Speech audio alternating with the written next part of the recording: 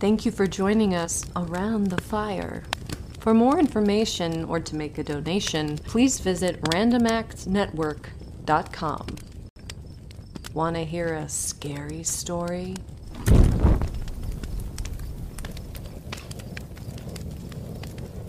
It started as a normal day. It was chilly, and Haddington's only department store was gearing up for the Black Friday rush to begin at 6 a.m. sharp. The store's customers were known to pound on the doors before opening even on a regular day, so the staff knew to be prepared for the worst. Or so they thought. First in line was an older woman, Margot, steaming cup of tea in hand. Everyone at the store knew Margot. She always had something to complain about, some expired coupon to demand using. She remarked to those near her in the line that she expects the store to let everyone wait inside until the sales start if they valued them as customers. Nobody responded. Further back in the line was a father and his son, Toby. Toby's dad was headed to the electronics to find a flat-screen TV, but Toby would be headed to the toys to get that remote control car he'd seen all the commercials for. Behind them was Tina, a single woman in her early 30s. She planned to hit every department she could, and she had her list ready. As the sun rose, the crowd grew more and more impatient. A few minutes before the doors opened, the speakers kicked on and a cheerful Christmas tune echoed through the parking lot.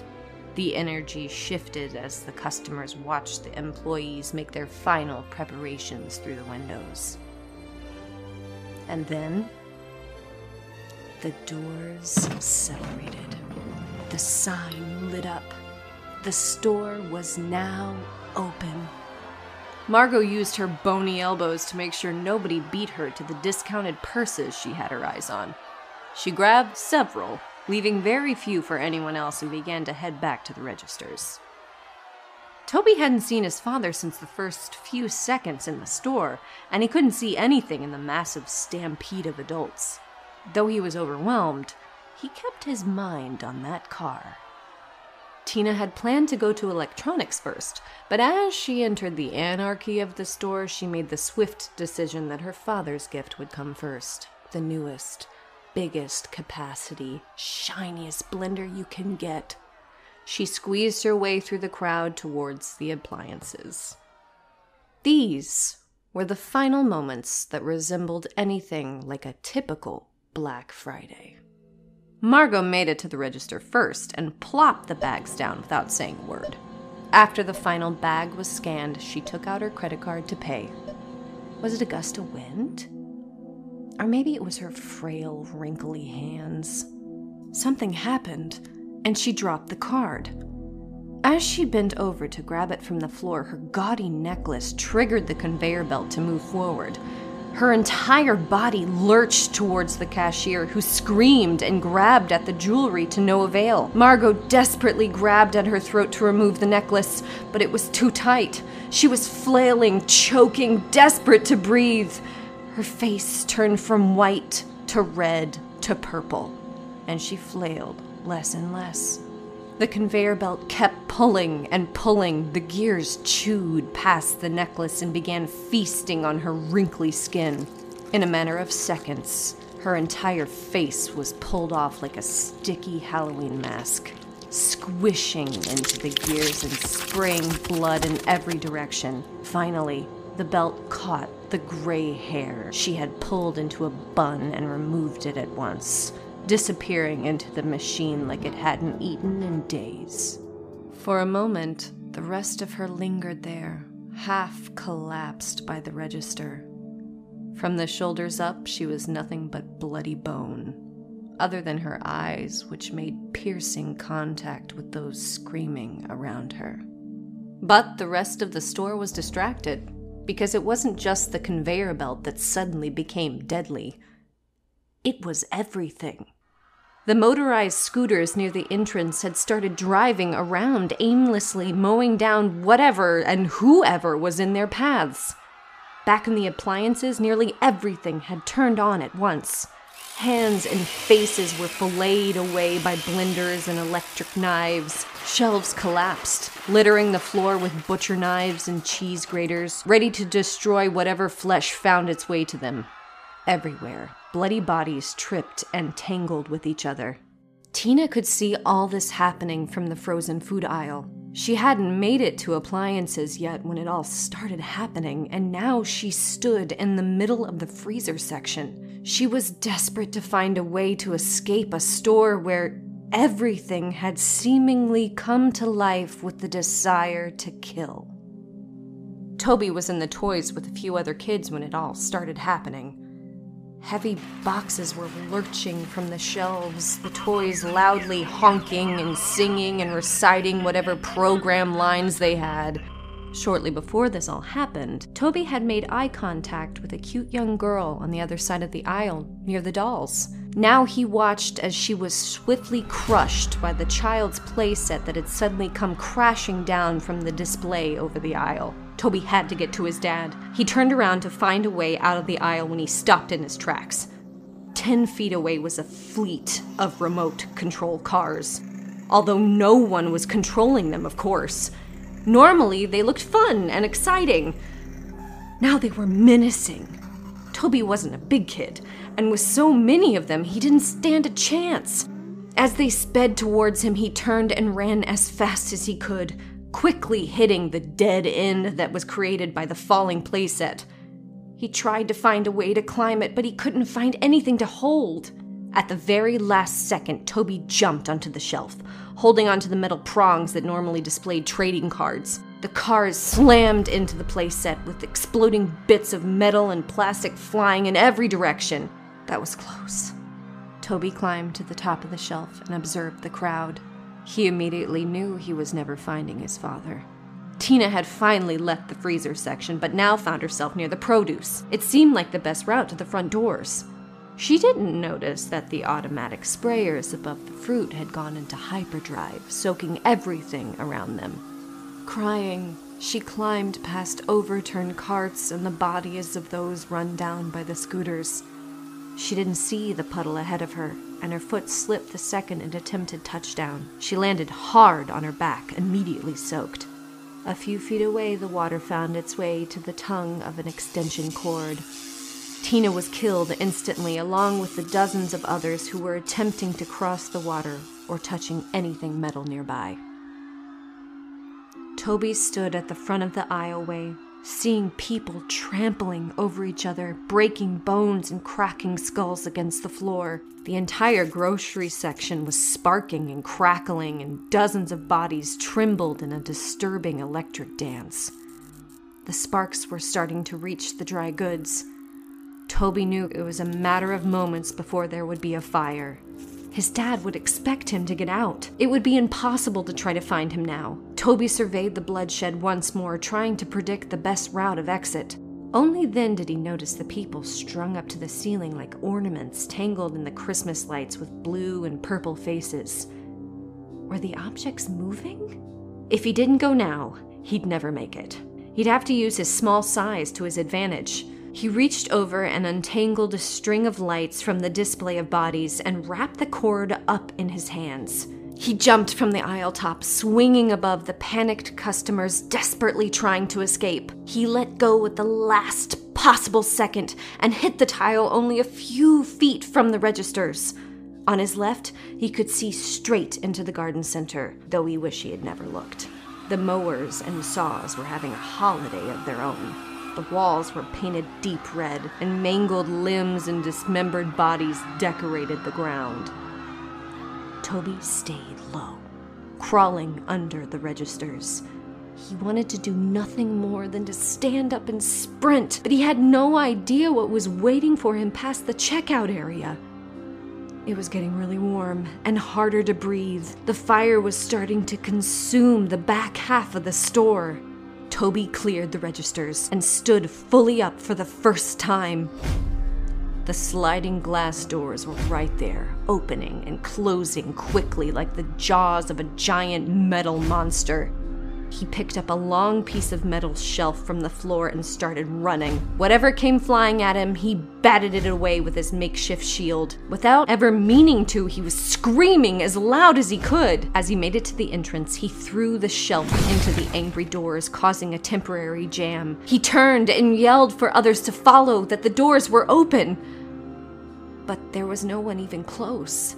He ran through the doors and kept going until he got to the very last parking space and collapsed, coughing and crying in the freezing cold morning air. He looked around the parking lot. Other than the violent noises leaking from the store, the outside felt rather normal. A gentle snow fell from the sky, and Toby knew that his father was already dead. There were only a few survivors. They all told the same story, but it didn't matter. Authorities called it a group hallucination caused by smoke inhalation. The store had simply caught on fire, they said, and most of the customers died in a panic trying to get out. But the survivors knew better, and Haddington outlawed Black Friday after that.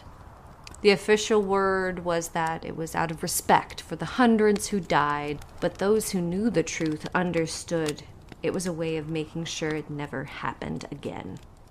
But of course, they couldn't be sure of that. Toby turned and left the parking lot, walking along the barren sidewalk towards home.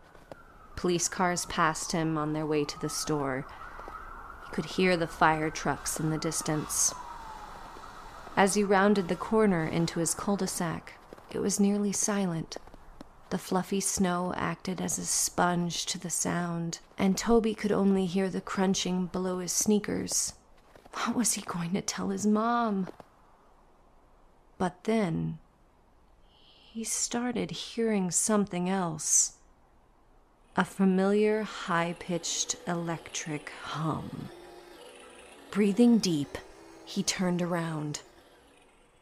Just behind him was a remote control car, ready to hit the gas.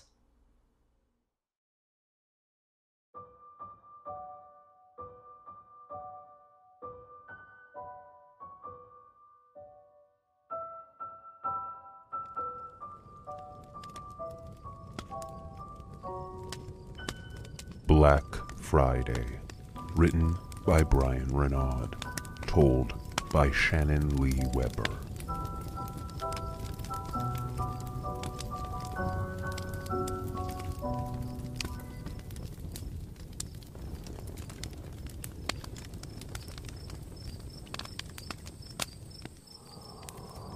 It was the first big snow of the season, and the streets were filled with neighbors plowing sidewalks and roads, and the occasional kids having snowball fights. Jack had gotten held up at work, and he knew his partner wasn't going to be happy that he'd be so late for dinner. They were hosting friends, and Jack had promised he'd be there with enough time to help set up. He missed the bus, so the quickest route home would be to walk. He cut through the alleyway behind his work building as he dialed Brandon's number to let him know he'd be late. Hey, this is Brandon. I can't answer the phone, so... No answer. Jack thrust his phone and freezing hand back into his pocket and continued walking into the winter storm. After a few minutes, he couldn't shake the feeling that he was being watched. The city was nearly silent, all sounds getting sucked into the snow, but every once in a while, he swore he heard the unmistakable squish of a boot stepping into fresh snow. The first few times he looked around, he couldn't spot anyone. At some point, almost everyone had gone indoors. The thrill of the first big winter storm was now outweighed by the bitter winds and dark night. Finally, when Jack was certain of the stepping noises coming from behind him, he turned around. He had been walking down a long, straight stretch of sidewalk, and a few 100 feet away was the outline of a slender figure, almost impossibly tall. In the whipping winds and snow, he couldn't see much else. He wasn't even positive the person was actually there, but he didn't feel the need to find out for sure. As he turned around, picking up the pace, he called Brandon again. This time, he answered.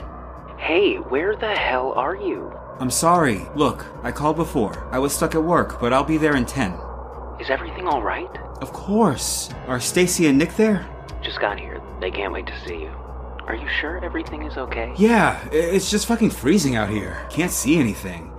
I kept thinking someone was following me. He turned around, looking deeply in the direction of the stranger. There was no one there. I think I'm just tired. Do you want me to stay on the phone with you? No. Go talk to them. I'll see you in a few. Okay, love you. Love you. Jack put his phone away once again and glanced back over his shoulder. He was still alone. Had there been anyone there at all? It had been such a long day and his eyes were tired. The blizzard would only add to the delusion. He trudged on, walking a few more blocks before he was certain, once again, that he could hear someone following him. He turned around quickly, projecting his best look of anger, but it dropped from his face, as the stranger was now only a few feet away. His sunken face towered at least 2 feet higher than Jack's, the giant eyes fixed directly on him. The stranger was as thin and gaunt as a skeleton in tattered winter clothes. Jack was frozen for a moment, taken aback. The stranger slowly revealed a long, distorted smile. Why are you following me? The stranger said nothing. He only continued smiling in that disturbing way. I'll call the police, asshole! Jack turned back around, hoping to God the threat would get this guy off his back. But before he could take another step, the stranger said, Do you want to build a snowman? Jack sighed. Just another weirdo who wasn't even worth a response. He began walking once again, stepping quickly through the fresh snow. He didn't have too much longer to go. It was quickly obvious that the stranger was still trailing him, and finally he turned back around. Sure enough, the man was only a few feet away. Do you want to build a snowman? No, okay? No, thank you. No. Have a good night. The man's gaping eyes stared back with a terrifying emptiness. Jack continued walking. He hated having his back to the man, but it didn't make sense to stop moving. At the next intersection, he'd normally keep going straight, but he decided to take a left and go an extra block out of the way. Jack knew in his gut he was still being followed, and didn't want the stranger to be anywhere near his house. The city was a frozen ghost town. Jack trekked every driveway, every porch, hopeful someone would be outside shoveling or clearing their car, anyone to distract this creep so he could just get home. The end of the block was nearing, and he heard the crunching of snow right behind him. Taking a deep breath, Jack whipped around, almost face to face with the horrifying stranger. Just leave me the fuck alone, okay? Fuck off, you fucking freak! For the first time, the stranger's smile melted from his face. Jack shivered in the cold. He just wanted to get home. Brandon had just served his guests a second round of drinks when he called Jack's phone hoping for an update. Putting on his coat and boots, Brandon stepped out onto the porch. The winter air whipped his face like the back of a hand, and so much snow fell at once he couldn't see further than 3 or 4 feet away. Jack could be in serious trouble. Brandon stepped off the porch and into the yard. Near the street, he could make out the shape of a figure. Jack? They didn't respond, but who else could it be? Brandon continued through the yard, a nearly impossible task in the storm, and the figure came more into view. Brandon realized the shape was much bigger than a normal person, a mass formed by mounds of snow. Finally, he realized that he was looking at a haphazardly made snowman. Clumps of dirt and snow stuck together to create 3 layers, though they were hardly distinct.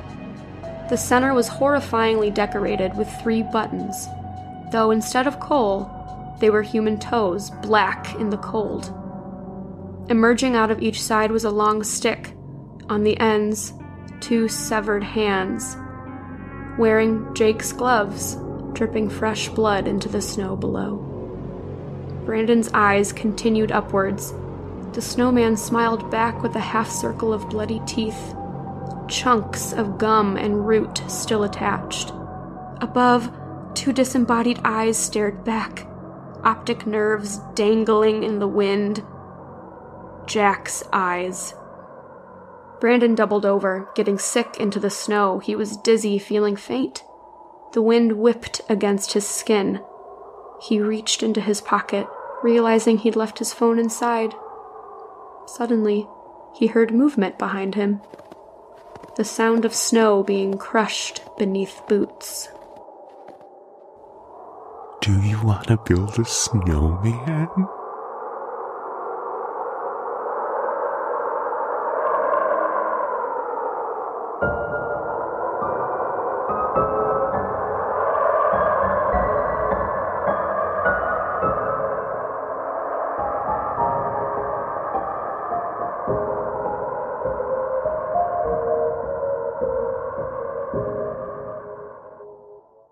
Do you want to build a snowman? Written by Brian Renaud. Told by Ashlyn C. Hafer. Featuring Aaron Holland and Brian Renaud.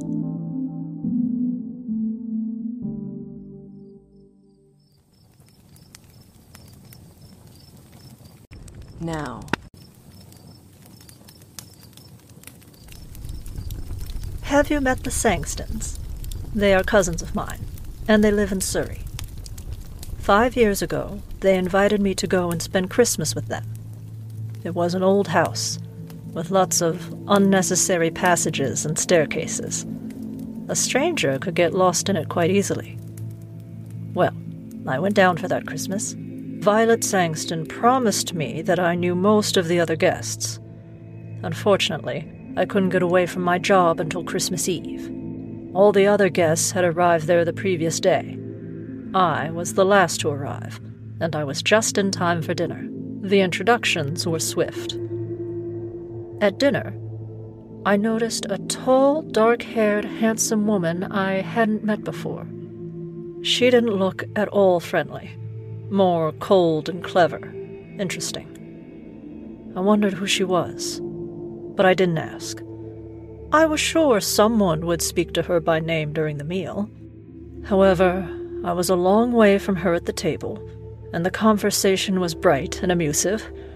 I completely forgot to ask the woman's name. There were 12 of us, including the Sangstons. We were all young, or trying to be young. Jack and Violet Sangston were the oldest, and their 17-year-old son Reggie was the youngest. It was Reggie who suggested Smee when the talk turned to games. He told us the rules of the game. The name comes from It's Me, of course. Every player is given a sheet of paper. All the sheets except one are blank. On the last sheet of paper is written Smee. Nobody knows who Smee is except Smee himself, or herself. You turn out the lights, and everyone goes quietly out of the room and hides. Everyone is charged with looking for Smee, but of course you don't know who you're looking for. When one player meets another, he challenges them by saying, Smee. The other player answers Smee, and they continue searching. He went on. But the real Smee doesn't answer when someone challenges. The second player quietly stands beside him. When they are discovered by a third player, they will challenge and receive no answer, and they will join the first two. This goes on until all the players are in the same place. The last to find Smee forfeits the game. It's very amusing. In a big house, it often takes a long time for everyone to find Smee. As Reggie finished, Violet Sangston stepped forward with a warning. If you're going to play games in the dark, please be careful of the back stairs on the first floor. A door leads to them. We've always talked about taking the door off. In the dark, a stranger would think that they were walking into a room. You could get really hurt. A girl broke her neck falling down those stairs. Reggie. Tell them how it happened. She was apprehensive, but if she didn't tell the story, Reggie surely would. It was 10 years ago, before we moved in. There was a party, and all the children were playing hide-and-seek. A girl was looking for somewhere to hide, and she heard someone coming, so she started to run to get away. She opened the door, assuming it led to a bedroom, but it was the door that led to the back stairs. She nearly jumped and landed at the foot of the stairs, killed instantly. The room was quiet with uneasiness, but none of us had known her. It wasn't right to feel sad on Christmas Eve. We promised to be safe. We started the game immediately after dinner. Reggie went around turning all the lights off, except in the sitting room where we were. We prepared the 12 sheets of paper. 11 of them were blank, and one of them had Smee written on it. Reggie mixed them up, and we each took one. I looked at mine and saw that it was blank. A moment later, the lights were turned out, and I heard someone moving very quietly to the door. The rest of us waited for a minute before rushing from the room. I had no idea who Smee could be. For 5 or 10 minutes, we were all rushing up and down the passages, in and out of rooms, challenging each other and answering, "Smee? Smee!" After a while, the noise had died down. I guess that someone had found Smee. Finally, I came across a group of people sitting on some narrow stairs. "Smee?" I asked. I received no answer. So Smee was there. I joined the group just as 2 other players arrived. Each hurried, neither wanting to be last. Jack Sangston was last and forfeited with laughter. That's everyone, isn't it? Reggie lit a match and held it up to the staircase. 9, 10, 11, 12, 13. He shook his head, laughing. That's one too many. The match went out. He lit another and counted again. He got to 12, and his forehead creased with confusion. There are 13 people here. Oh, nonsense. Mrs. Gorman laughed. You probably began with yourself, and now you're counting yourself twice. Someone handed him a flashlight, which was much bigger than the match. We all counted as a group. Of course there were 12 of us. Reggie laughed. Well, I was sure I counted 13 twice. From halfway up the stairs, Violet spoke nervously. I thought that there was someone just here, sitting 2 steps above me. Have you moved, Bernadette? Bernadette shook her head no. The air shifted as a cold finger seemed to touch us all. We felt generally uncomfortable and unpleasant, momentarily unsure of what to do. And then we laughed at ourselves and each other and felt normal again. There were 12 of us, and that was that. Still laughing, we went back to the sitting room and started again. This time, I was Smee. Violet found me while I was still searching for a hiding place. That game didn't last long. As we prepared for another round, Reggie pulled me aside. I've got to talk to you. We went into the breakfast room. What's the matter? I asked. I don't know. You were Smee last time, weren't you? I nodded. Well, of course, I didn't know who Smee was. Mother and the others ran to the west side of the house and found you, but I went east into a bedroom. There's a deep clothes cupboard. It's a great hiding place. I thought Smee might be there. I opened the door in the dark, and I could see the outline of someone there, behind the hanging clothes. I reached in and touched their hand. Smee? I asked. There was no answer, so I thought I found Smee. I went in and closed the door, and I can't describe it. I suddenly had a strange, cold feeling, like something was wrong. I turned on my flashlight, and I was alone in the cupboard. But I am sure I touched a hand, and nobody could get in or out because I was standing there. You imagined you touched a hand, I said. I knew you would say that. Of course I imagined it. That's the only explanation, isn't it? I could see he still felt shaken, but I agreed with him, and together we returned to the sitting room. The others were all ready and waiting to start again. Perhaps it was my imagination, but as we played this round, I had a feeling that nobody was really enjoying the game anymore, but everyone was too polite to mention it. I had a deep, uneasy feeling. I tried to laugh at myself, but I did not succeed. At first, I stayed close to the others, but for several minutes no Smee was found. I left the group and started searching the first floor to the west of the house. I was feeling my way along the wall in the pitch dark when I bumped into a pair of human knees. My hand touched a soft, heavy curtain. I knew where I was. There were tall windows with seats at the end of the passage, with curtains touching the ground. Someone was sitting in the corner of the window. "Smee?" I whispered. There was no answer, so I sat down beside her to wait for the others. That's when I realized I knew who this was. It was that tall, pale, dark woman from before. "I'm sorry. I never caught your name before," I said. After a moment, she whispered, "Bailey Ford." She was taking the game very seriously, I thought. I whispered an introduction back, but she didn't respond. I asked another 1 or 2 rather ordinary questions and received no answer.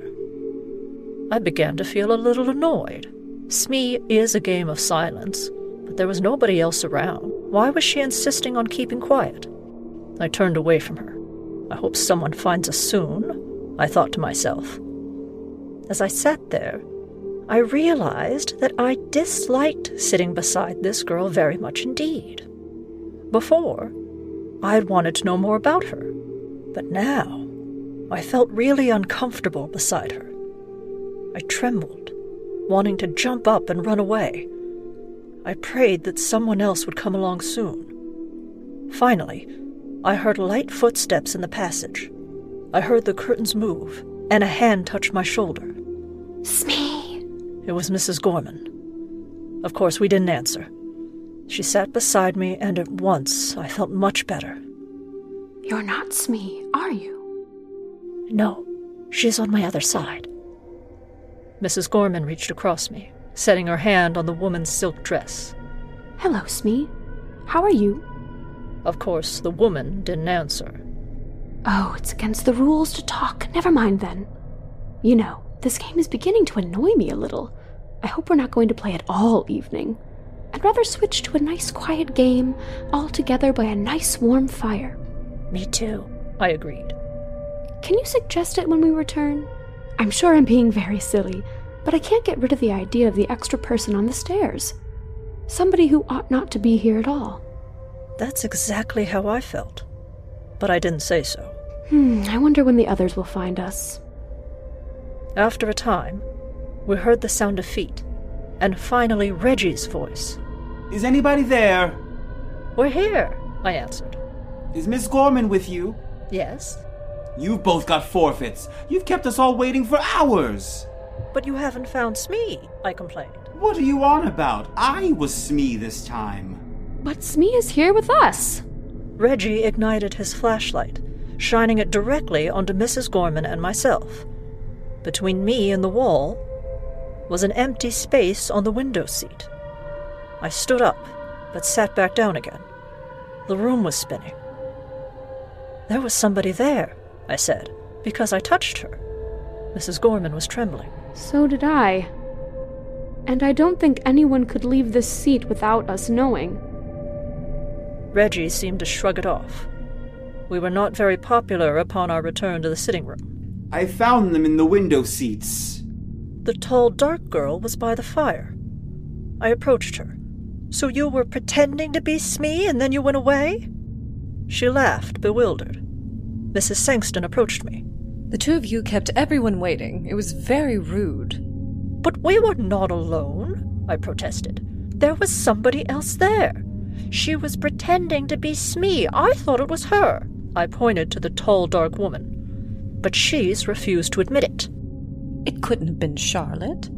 I was with her the entire time." "Charlotte?" I exclaimed. "She told me her name was Bailey Ford. Violet Sangston went as pale as a ghost." "Bailey Ford?" I confirmed. The cold wind whipped against the windows. That was the girl that fell down the stairs and died 10 years ago. Her name was Bailey Ford.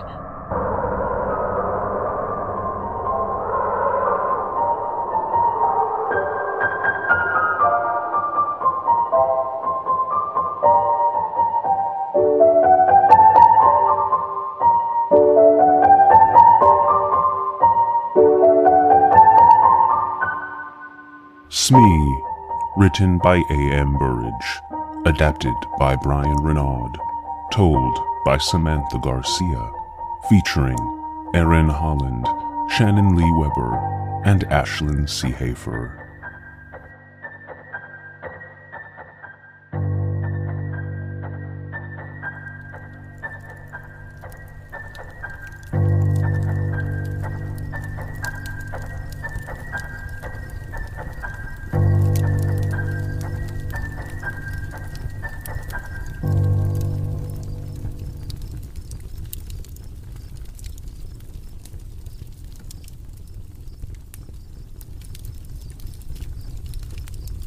It was the Robinsons' first Christmas in the new house, and the girls were more excited about the holiday than ever. They'd picked the biggest tree they could find, and festive decorations covered nearly every inch of the house. James and Brandon were looking forward to spoiling their daughters with dozens of gifts. The most exciting part? They were planning to catch Santa in the act. They sat the girls down and explained that they'd aim their nanny cam towards the tree on Christmas Eve to try and catch Santa Claus delivering presents. Brandon was planning to dress up and eat the cookies and really put on a show for the kids. He had been a theater major after all before his days at the office.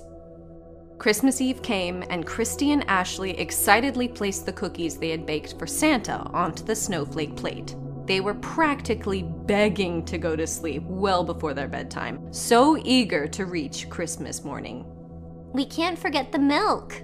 Ashley had come into the living room with a pint of oat milk. Will that kind work? Santa won't even know the difference. In fact, his tummy will probably thank us. Brandon balanced the reindeer mug for Ashley as she cautiously filled it. She set it down on the end table near the tree next to the plate of cookies. It's gonna be the best Christmas ever, but only if you get a good night's sleep. And promise to stay in bed. The girls were tucked in, and Brandon and James headed to the bedroom to finish wrapping gifts. They had really gone all out this year, so they needed every last minute of alone time to prepare for Christmas morning.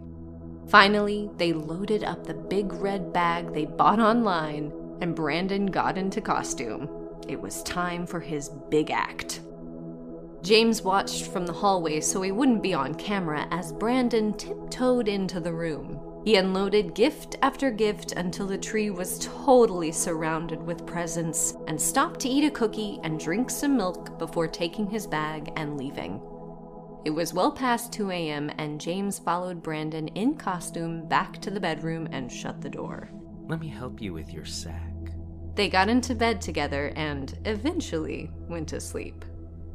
Christmas morning came, and of course the girls woke up first. They weren't allowed to open gifts without their dads, but they couldn't wait to watch the footage and see Santa for real. As James entered the living room yawning, he heard them giggling and watching the video. He was the last one up. Brandon brought him a cup of coffee, planting a warm kiss on his cheek. Honey, it worked. Huh? We got Santa on video. No way. And we have so many presents. Way too many presents. And there's even more downstairs. Who told you there were more presents in the basement, silly? Nobody told us. We saw his helper bring more presents in. You saw? What are you talking about? There's even more presents in the basement. We were so good this year. They ran out of room by the tree. Brandon nearly ripped the iPad out of Christy's hands. We got so many presents. What was she talking about? He tried to rewind the video, but the tablet was nearly dead. He handed it to James, who took it into the office in a rush. It only took a minute to load the footage, but James was frozen with anxiety. Finally, it loaded. He clicked through, estimating the timing. There were a few hours of nothing after the girls went to bed. And then, at 1:32 a.m., Brandon enters the camera dressed as Santa. In the grainy footage, he looks really convincing. He delivers the presents, eats the cookies, and leaves. But a few minutes later, someone else entered the screen. A shorter, thin stranger bundled up in wintered clothes tiptoed into the room, eyeing the gifts. He had a long, scraggly white beard that matched the hair spilling out from under his winter cap. In the shadows, he had almost no facial features other than the point of his thin nose. Over his shoulder was what looked like a garbage bag. He stood there in the center of the room for several moments before stepping forward and removing a cookie from the plate. He sniffed it with a strange curiosity and then took a bite. He put the rest of the cookie back down on the plate. Brandon! He rushed into the room as James rewound the footage to show him what he had just witnessed. He hoped to God that he was just seeing things. But Brandon clasped his hands over his mouth at a total loss for words. Who the fuck is that? I think he came in through the laundry room. James, we never fixed that lock. He was trembling. James, fast forward the footage. He did, without question. Skimming quickly as the sun came up and the girls entered the living room excitedly in their Christmas pajamas. Ashley fetched the iPad to play the video while Christy helped herself to the rest of the cookie that the stranger had bitten. And then it hit them. James, we never saw him leave. The fathers panicked, rushing back into the living room. They didn't have a plan, they just wanted to get the girls out of the house. But as they rounded the corner, it was already too late.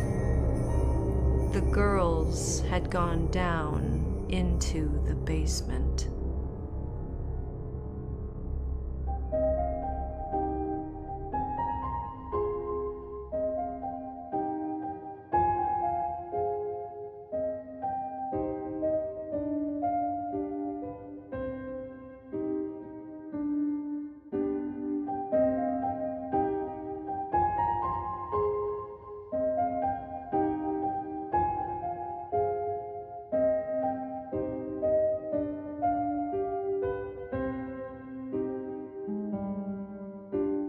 Santa Cam, written by Brian Renaud, told by Shannon Lee Weber, featuring Aaron Holland, Ashlyn Seehafer, Brian Renaud, and Shannon Lee Weber.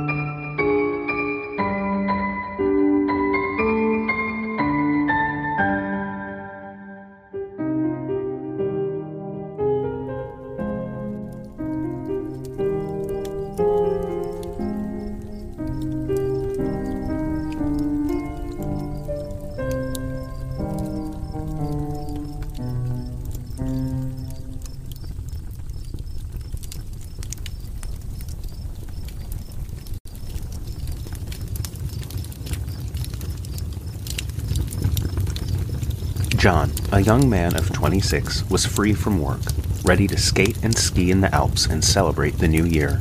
He occupied the top floor in one of those old, gaunt houses in which the rooms are large and lofty. The floor below his own was vacant and unfurnished, and below that were other lodgers whom he did not know. It was cheerless, and he looked forward heartily to a change. He was catching the morning boat and planned to pack before getting a good night's sleep. As he filled his suitcase with clothes, the snaps broke off and fell to the floor. He had known it was deteriorating, but had expected it to last through one more trip. Now he realized he had made a terrible mistake. It was getting late, and he'd have to rush to make it to the store before it closed for the evening. Only a few blocks away from home was a second-hand shop. John entered, taking in the warmth, and was greeted by the assistant. "I'm looking for a suitcase, the largest one you have." The clerk took him to the back corner, where there was one large suitcase on display, well outside of John's price range. "Is there any room to haggle?" The clerk laughed. "We close in 5 minutes. John panicked and looked around the shop, finding nothing in his price range that would do. "Please, sir, I'm leaving on a trip in the morning, and my suitcase just came apart moments ago. Any bag, do you have anything less expensive that I could purchase?" The clerk sighed deeply. "Please, there's nowhere else for me to go tonight. I'd have to delay my trip." The clerk disappeared into the back, where John could hear him shuffling around. After a few moments, he came out with a large brown canvas duffel. "Just came in. Good bones, but pretty dirty. Wanted to clean it up before putting it out." "How much?" It was less than half the cost of the suitcase, and the clerk gave an additional discount for the dirt and grime. As John left the store, the clerk turned off the lights behind him. "Now go, and enjoy your holiday." John was thrilled. In just 30 hours, he'd be nearing the brilliant sunshine of the high Alps in winter. The night was cheerless. It was miserable, and few people were about. A cold, sleety rain was driving down the streets before the ice-cold wind followed, howling dismally among the big, gloomy houses, and when he reached his home, he could still hear the whistling wind beyond his windows. He passed his landlady, shielding a candle from the drafts with her thin hand. "I'll be going abroad in the morning for 10 days, Mrs. Monks, if you don't mind collecting my letters." She winked at him. "Well, I hope you have a happy new year, sir, and better weather than this." "I hope so, too." He shivered as he ascended the stairs. The sleet volleyed against the window panes. He put his kettle on to make a cup of hot coffee and then set about packing. He liked the packing, as it brought the snowy mountains so vividly before him. For the first time, he took a long look at his recent purchase. The bag was not elaborate in nature. A stout canvas kit bag, sack-shaped, with holes around the neck for a brass bar and padlock. Empty, it was shapeless and not much to look at, but its capacity was unlimited, and he was thrilled that he wouldn't have to pack carefully. He shoved his coat, cap, gloves, and skates into the bag, followed by climbing boots, sweaters, snow boots, and earmuffs. On top of these, he added piles of woolen shirts and underwear, followed by thick socks. His suit was next, in case there was a fancy dinner at the hotel, and then he paused for a moment to reflect. It was after 10 o'clock, and a furious gust of wind rattled the windows as though to hurry him. He thought of the poor people he'd leave behind to spend their new year in such a climate, while he was skimming over snowy slopes in bright sunshine, dancing with rosy-cheeked girls. That reminded him. He must pack his dancing shoes and evening socks. He crossed the room to the cupboard when he heard soft footsteps on the stairs. He paused for a moment, listening. It was Mrs. Monks, he thought, but then the steps ceased suddenly, and he heard no more. They must have been 2 flights down, he thought, and they belonged to a late lodger. John went back to his bedroom and packed his pumps and dress shirts into the bag. By now, the duffel was 2/3 full and stood upright on its own like a sack of flour. The clerk had mentioned it was dirty, but only now did John see how old and ratty it truly was, faded and worn, obviously subjected to rather rough treatment. As he continued packing, John occasionally thought again about the footsteps down below. From time to time, he was almost certain he heard the soft tread of someone paddling over the floorboards, and they seemed to be getting nearer. For the first time in his life, John felt true creepiness. He had left the room for something, and as he returned, he noticed the top of the bag had lopped over with the extraordinary resemblance of a human face. The canvas fell into a fold like a nose and forehead, and the brass rings for the padlock filled the position of the eyes. A shadow or possible stain, he couldn't tell exactly, looked like tangled hair. I shall be glad of a change of scenery, he thought to himself. In the sitting room, however, he was not pleased to hear again that stealthy tread upon the stairs, and to realize it was much closer than before, as well as unmistakably real. This time, he got up and went to see who it could be at so late an hour, but the sound ceased and there was no one on the stairs. He went to the floor below, not without trepidation, and turned on the electric light to make sure that no one was hiding in the vacant rooms.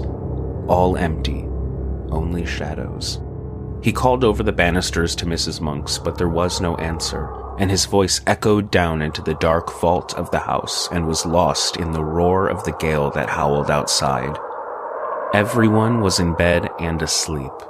Everyone except himself and the owner of these mysterious footsteps.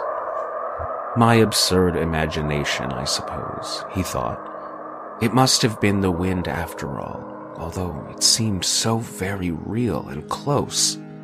He went back to his packing. It was getting on towards midnight. He drank his coffee up and lit another pipe, the last before turning in. With something of a start, John suddenly realized that he felt nervous, oddly nervous.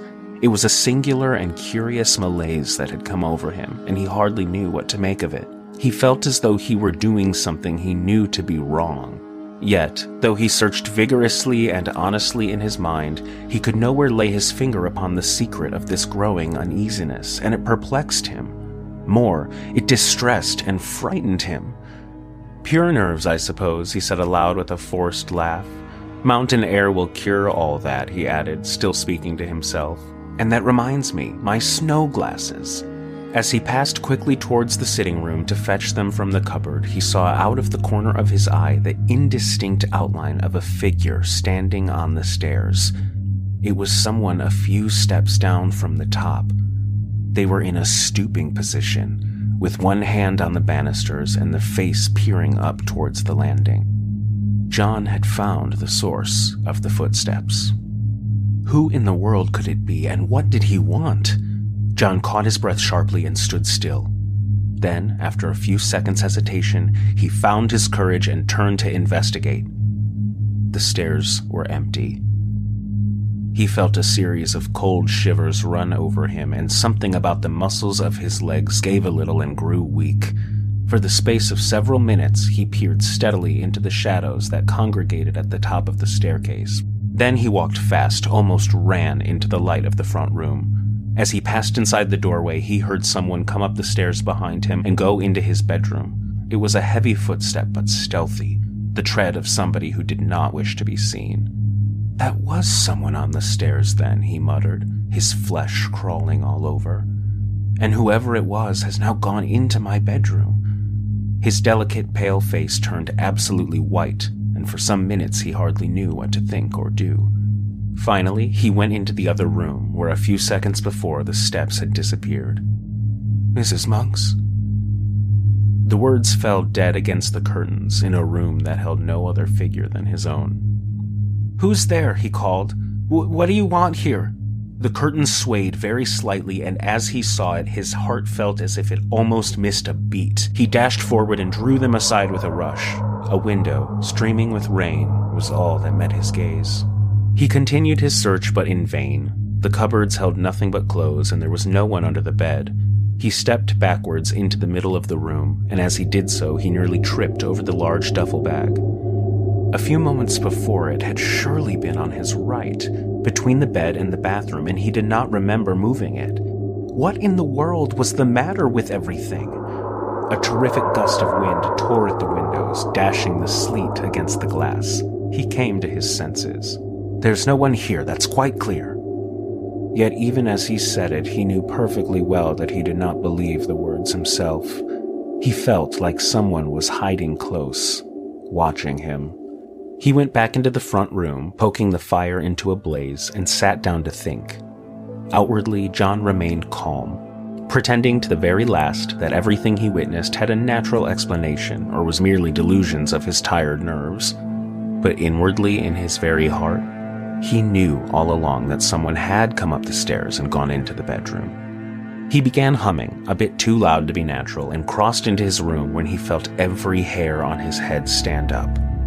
The bag was right in front of him, several feet closer than before, and over the crumpled top he saw a head and face slowly shrinking down and out of sight.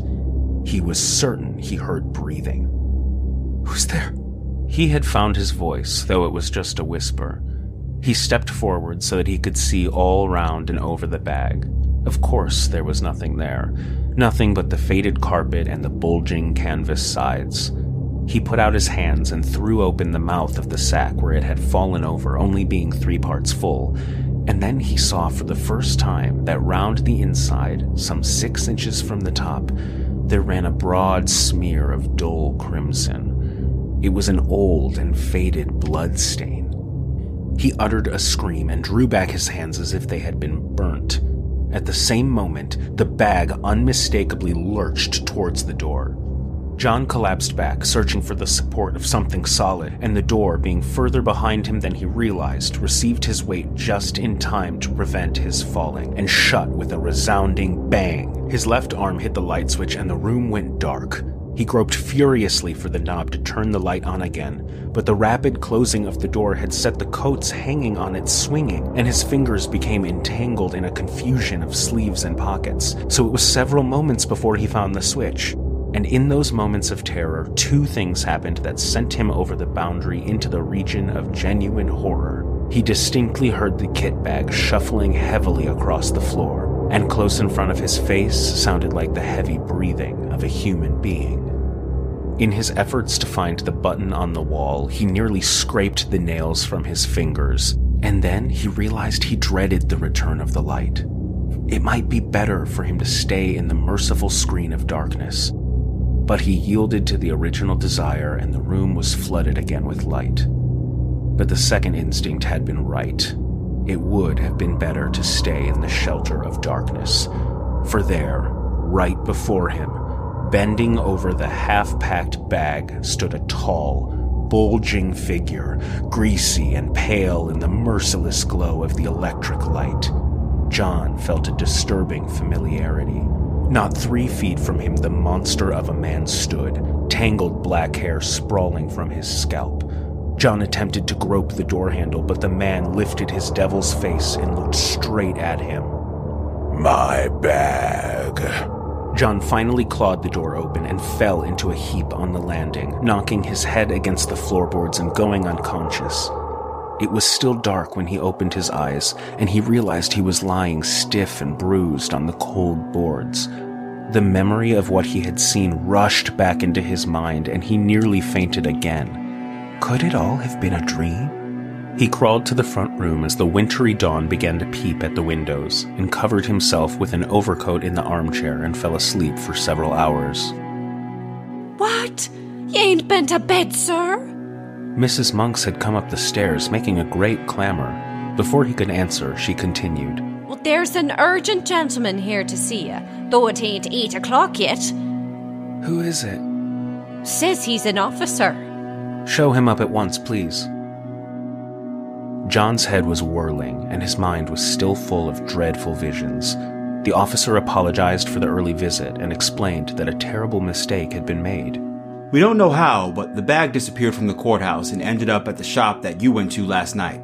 We've been tracking it down, and the shop owner sent us to you." John didn't understand. Why would the bag have been in the courthouse? "This bag was evidence in the Turk case." The Turk case? John went cold. In a flash, he realized what it all meant. The monster he had seen had been David Turk, who recently got off for murder due to insanity. The dirty and much-used bag, the smear of crimson within the top, the dreadful stretched condition of the bulging sides. He remembered how Turk stuffed the victim's body into a canvas bag for burial. The ghastly, dismembered fragments forced into this very bag, and the bag produced itself as evidence. "The shop owner was awful upset about it, sir, and told me to come over first thing this morning with this, as you'll be leaving soon." The officer pointed to the large suitcase John originally had his eye on, but he couldn't find his voice. Finally, he said, "If you can unpack the bag for me, just empty the things onto the floor." He gestured to the bedroom, and the officer went inside for several minutes. John could hear the shifting and rattle of items being unpacked. "Thank you, sir." He had returned with the large bag folded over his arm. "Is there anything else I can do?" "No, thank you. I'm happy to help in any way. I wanted to see him get put away for a long time." The officer looked back with pained eyes. "I guess it was just a nightmare, like some part of myself knew it was his bag. I thought I saw him last night." The officer chuckled, though it felt forced. He hesitated for a moment. "You couldn't have seen him last night. Turk poisoned himself right after release." John's blood ran cold. "Poisoned? What time did he do it?" "About 10 o'clock. John's eyes landed on the old canvas bag. "Most disturbing is, he left a note. Said he wanted the same treatment as the woman he killed. He wanted to be buried in this same bag."